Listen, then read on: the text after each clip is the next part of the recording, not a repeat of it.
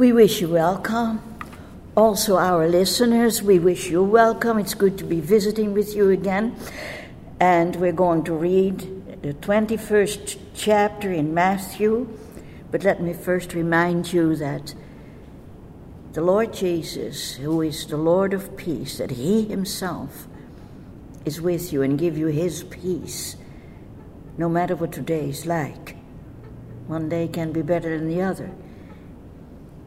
And in all days, he is with us. So, Matthew 21, starting at the 18th verse, we are reading about the cursing of the fig tree.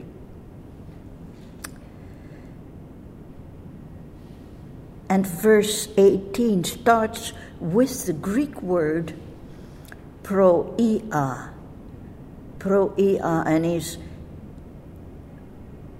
early. It means early morning. From pro, before day. So it gives us very early, as in Mark, the first chapter, verse 35, he translates, very early in the morning, while it was still dark, a great while before day. That's how Mark says it, rather. And this withered fig tree is another important incident in the Lord's last days before the cross.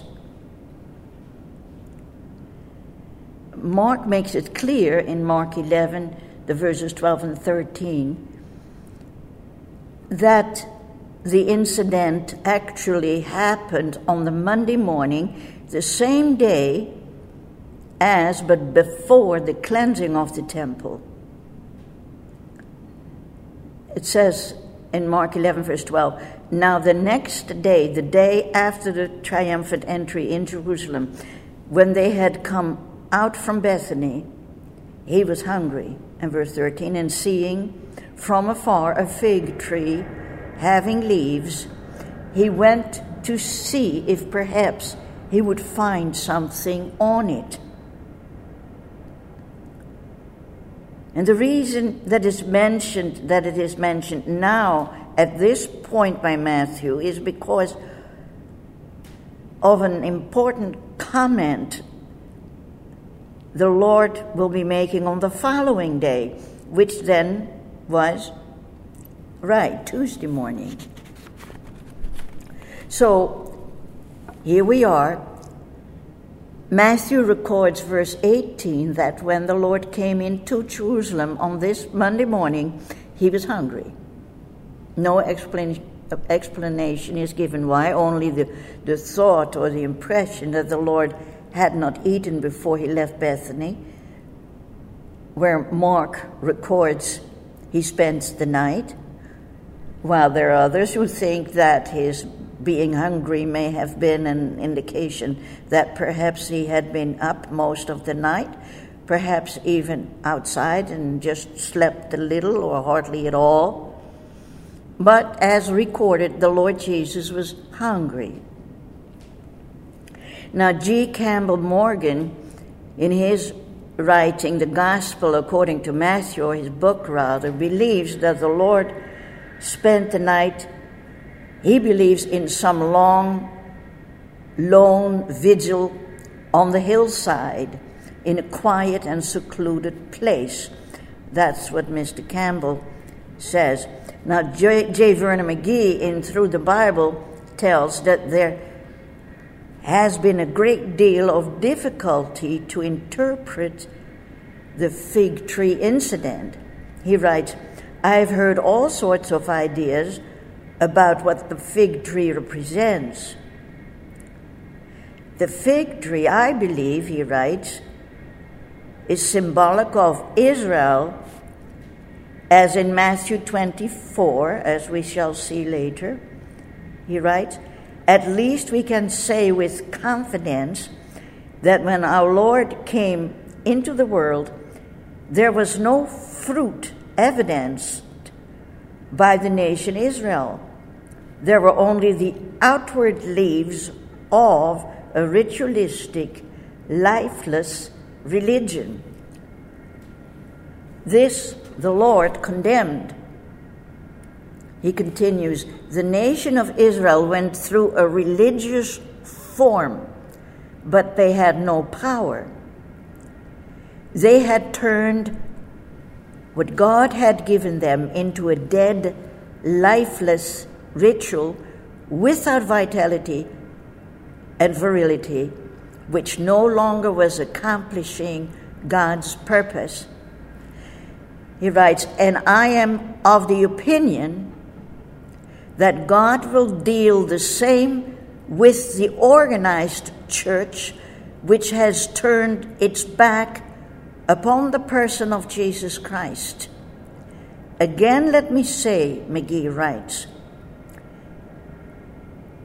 that I feel his cursing of the fig tree is symbolic.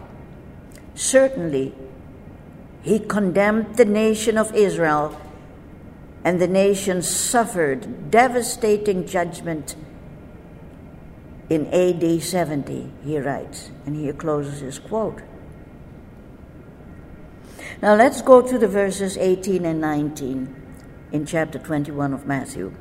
Now in the morning, as he returned to the city, he was hungry, and seeing a fig tree by the road, he came to it and found nothing on it but leaves, and said to it, let no fruit grow on you ever again. And immediately the fig tree withered away. So we read that early in the morning the Lord is up and returns to the city of Jerusalem. And so, like many of us in the morning, he was hungry. And going back in time, he had everything. He had all riches in glory, but he came here. He came down to earth for us, and here, for us, the king became poor. And the king was hungry. But here by the wayside there is a fig tree with a lot of leaves. And he goes over to the tree and looks for some fruit, but there was nothing, not even old fruit. He finds nothing, and then his curse follows, a curse that withers away the tree. Arno C. Gaebelen, in his book, The Gospel of Matthew, is of much the same opinion as McGee. He writes, and I quote, it is well known that the fig tree is the type of Israel. The cursing of the fig tree stands for the national rejection of the people. Israel yielded no fruit. And Gaebelen writes, therefore the barren tree was cut off and cast into the fire while the root remains. Mark 11, verse 20, in the New King James Version says, now in the morning as they, talking about the disciples, passed by, they saw the fig tree dried up from the roots. Notice that the roots were still intact.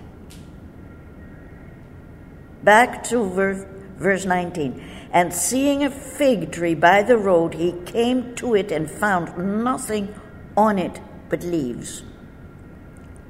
Now this about the fig tree. Normally a fig tree bears fruit about 40 days after the leaves show. So after a reasonable time, fruit is expected. And it seems that in the Middle East they would eat figs even if they weren't fully ripe. And early figs seem to be the best indication that there would be a lot of figs that spring going into summer. So let's go back to 19. And seeing a fig tree by the road, he came to it and found nothing on it but leaves, and said to it, let no fruit grow on you ever again. And immediately the fig tree withered away. Now, whether the fig tree started immediately on the Lord's command is not mentioned, but it was not until the following day, on the Tuesday morning, when the disciples were on that same road and returned to where the fig tree was, that they noticed that the fig tree had withered away, as recorded in Mark 11, verse 20. Now in the morning, as they passed by, they saw the fig tree dried up from the roots. What were the disciples to think?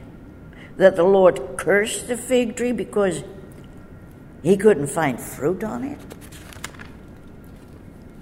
Stanley M. Horton, in the Complete Biblical Library, comments, it should be considered that Jesus, the one who patiently received his daily bread from God, did not curse the tree merely because he found no fruit on it. Therefore, his actions may be considered symbolic, just as his cleansing of the temple, as in the verses 12 and 13 of this chapter. It was a prophetic sign suggesting God's judgment of unrepentant Israel, or Jerusalem, at times called an unfruitful tree, says Horton. And Horton quotes Hosea 9, verse 19, and this from the New International Version. Ephraim is blighted, their root is withered, they yield no fruit. Even if they bear children, I will slay their cherished offspring.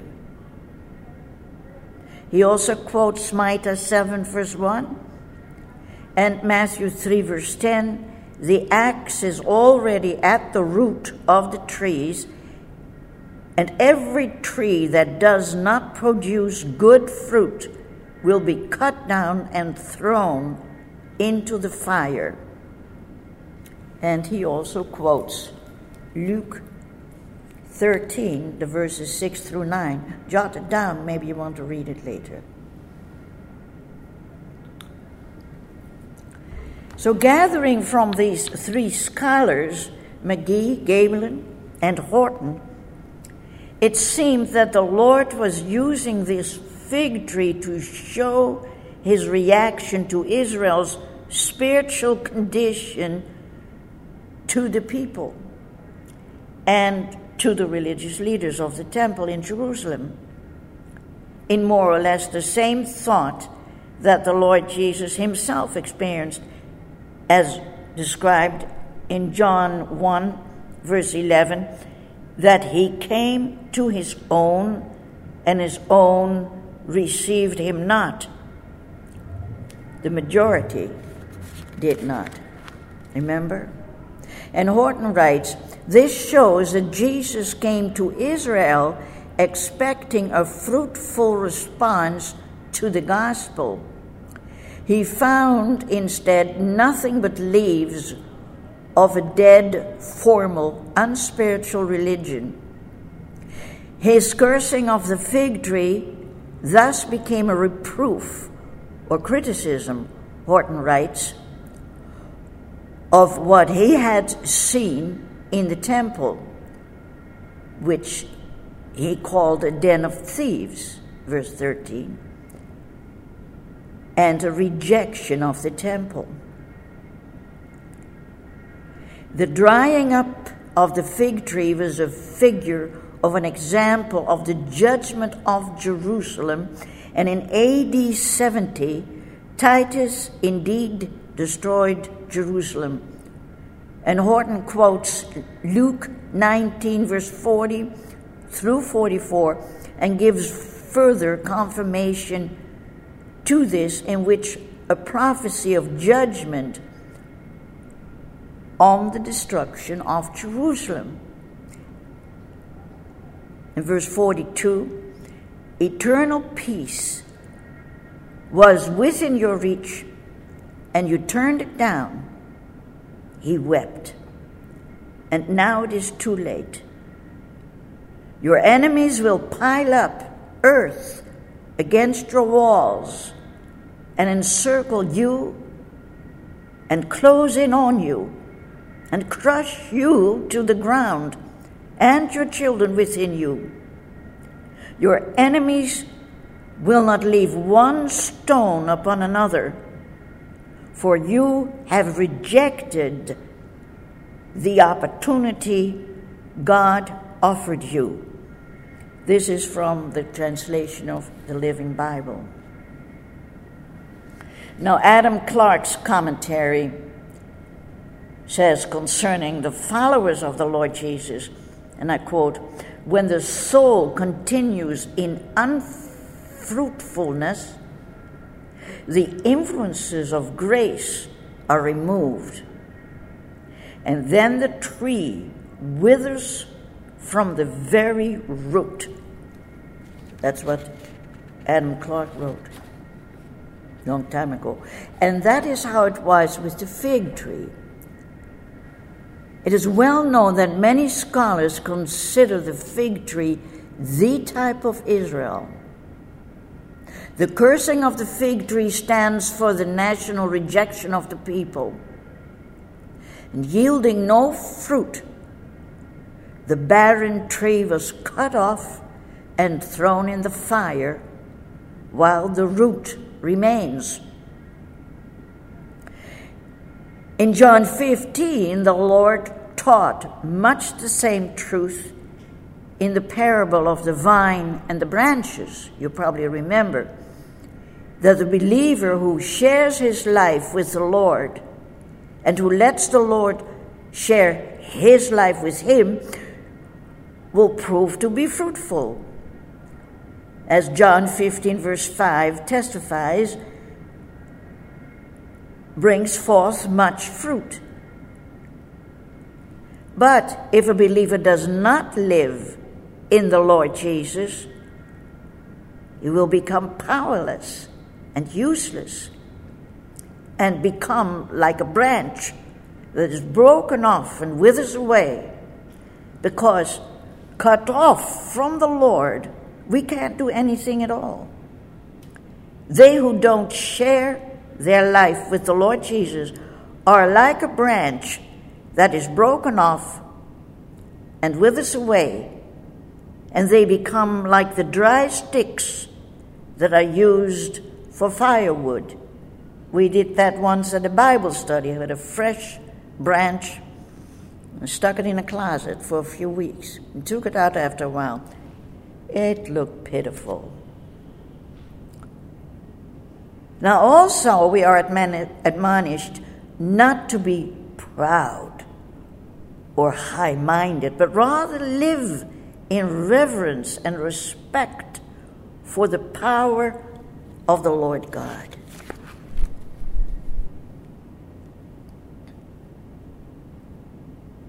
Now, it doesn't say that the disciples had any interest in why the Lord cursed the fig tree. They saw the result, but they didn't see it right away.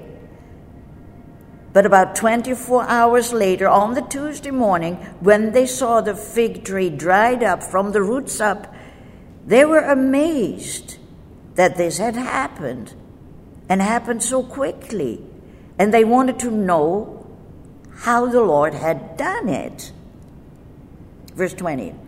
And when the disciples saw it, they marveled, saying, "How did the fig tree wither away so soon?" Well, of course, naturally, the disciples only saw the result of the curse, the withering of the tree, and even though they had no idea about the possible symbolic meaning of the drying up of the tree, they sure were amazed that the tree had withered so completely. And to them, it was the most amazing thing. And the Lord did not immediately respond to the question his disciples had. How did the fig tree wither away so soon? They asked. Instead, he repeated the admonition of Matthew 17, verse 20, that if they would have faith as little as a mustard seed, they would be able to say to some mountain, move from here to there, and it would move, and that nothing would be impossible for them. And that believing is not just a hoping and a wishing for something to happen or to come true, but that it depends on unwavering trust and in complete readiness to be in the will of God. And the Lord was not speaking about some trick one could learn to literally move mountains or do miracles at their heart's desire. Even the Lord was not to do his own will, but the will of his Father. As we read in John 6, verse 38, it says, I have come down from heaven, the Lord said, not to do my own will, but the will of him who sent me. That's what the Lord had said. And the kind of faith in God the Lord was talking about was not only belief and trust in God, but also knowledge of the will of God and a commitment to obey God, as Elijah did and also said in 1 Kings 18, verse 36, Lord God of Abraham, Isaac, and Israel, let it be known this day that you are God in Israel, and I am your servant, and that I have done all these things at your word. John F. Walford, in Matthew, Thy Kingdom Come, a commentary on the first gospel, comments, many questions have been raised about the incident, including the problem that Jesus, as God, should have known that there was no fruit on the tree. Here, Matthew is apparently speaking from the viewpoint of human intelligence only, but the whole incident was planned as means of conveying truth to the disciples. Answering how the disciples were wondering about the fig tree incident, the Lord gave them a small sermon on faith, that if they had real faith in God, they would not only be able to curse the fig tree effectively, as he had done, but, as it says in verse 21, assuredly I say to you, if you have faith and do not doubt, you will not only do what was done to the fig tree, but also if you say to this mountain, be removed and be cast into the sea, it will be done. And he added the promise, verse 22, and whatever things you ask in prayer, believing, you will receive. In other words, they should not be so surprised and marvel, but they should pray and believe. R.V.G. Tasker, in the Gospel according to St. Matthew, writes, many expositors see in the fig tree a type of Israel, fruitless, and yet showing leaves of outer religion. And this is frequently tied to Matthew 24, verse 32, referring to a parable of the fig tree, where it says, now learn this parable from the fig tree, the Lord speaking, when its branch has already become tender and puts forth leaves, you know that summer is near. And Tasker adds, there is no scriptural support for this interpretation contextually. And Walford adds, there's no ground today to support Lenski in his statement made in 1943 that Judaism stands blasted from the roots to this day. Israel instead is marvelously revived today. And Walford adds, Jesus made no application to Israel as a nation here, nor does the context of the fig tree in Matthew 24 refer to Israel, while Jeremiah 24, the verses 1 through 8, uses good and bad figs to represent the captives in Israel as contrasted to those remaining in the land. Actually, there's no case in the Bible where a fig tree is used as a type of Israel. And in view of the silence of Scripture on this point, it is preferable to leave the illustration as it is, a lesson on faith and the miraculous, rather than a lesson on fruitlessness. Gaebelin says, they wondered at the power which made the fig tree wither. The Lord calls to their attention that the power of God is ready to answer their faith. And the connection, he says, or writes, is obvious. Israel had no faith in God, hence their bareness. If they had faith, it shall be far different. He said, if they have faith, it shall be far different. The power of God is then at their disposal. The mountain is the type of an obstacle. Every obstacle can be and will be removed out of the way in answer to prayer. He writes that there is a reference to Israel in these words is no doubt true. Gaebelin writes, the nation was a mountain, and by its disobedience and rejection of the Lord, the nation was an obstacle in the path of the gospel. But on account of faith, this mountain indeed was cast into the sea, the type of the nations being the sea. Gaebelin means. He writes, precious to faith has ever been and ever will be the word, the author and the finisher of faith speaks here. And all things whatsoever ye shall ask in prayer, believing, ye shall receive.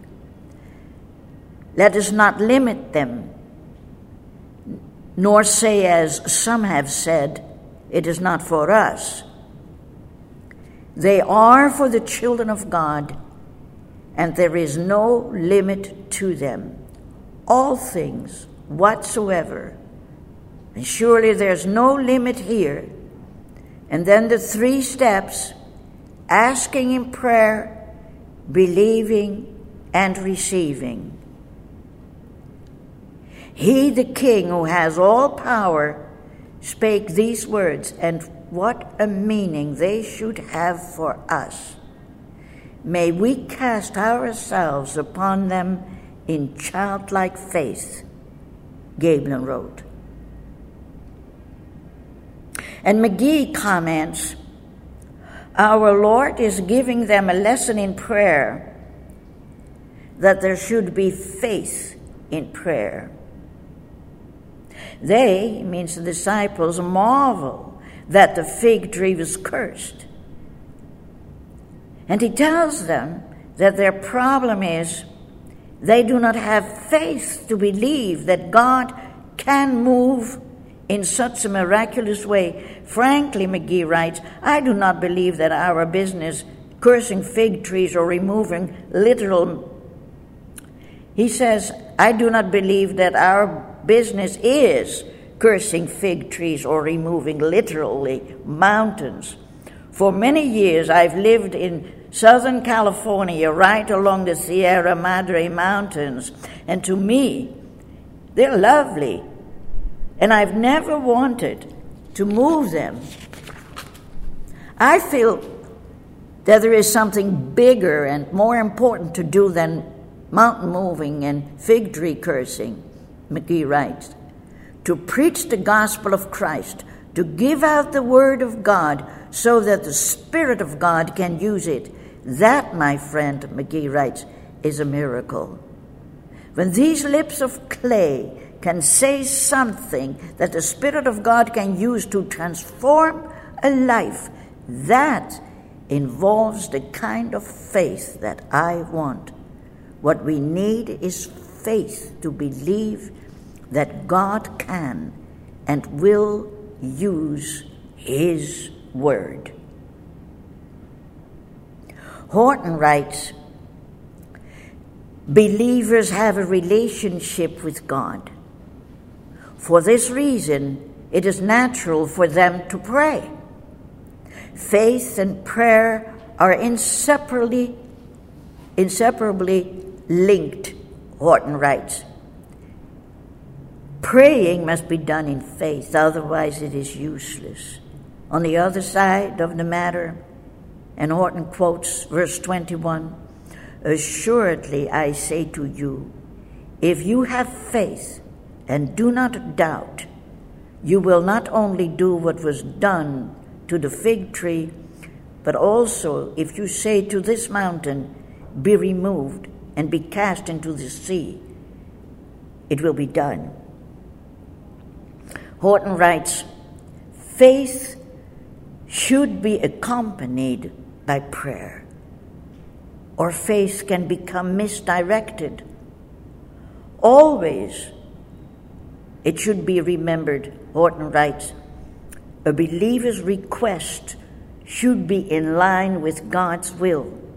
If they are, answers may be expected. And he quotes 1 John 5, the verses 14 and 15. And this is the confidence that we have in him, that if we ask anything according to his will, he heareth us. And if we know that he hear us, whatsoever we ask, we know that we have the petitions that we desired of him.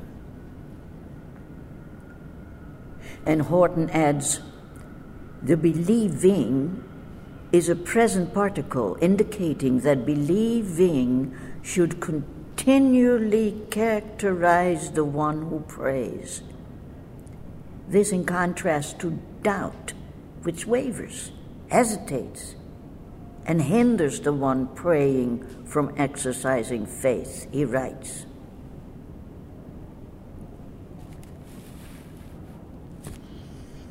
It's interesting how some, often the intellectual or the would-be intellectual, like to reason out faith and prayer and how to operate or even manipulate faith against belief to get something from the Lord, or set up rules or teach others to get things from the Lord. See this. When we are getting something from the Lord, he wanted us to have it in the first place anyway. And then it is our turn to receive by just trusting him.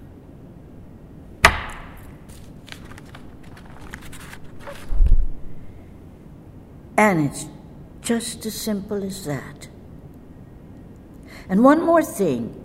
When we were born, we trusted our mother, our father. Sure, some weren't worthy of our trust, but you know God is. He is worthy of our trust. He is worthy of the trust of his child.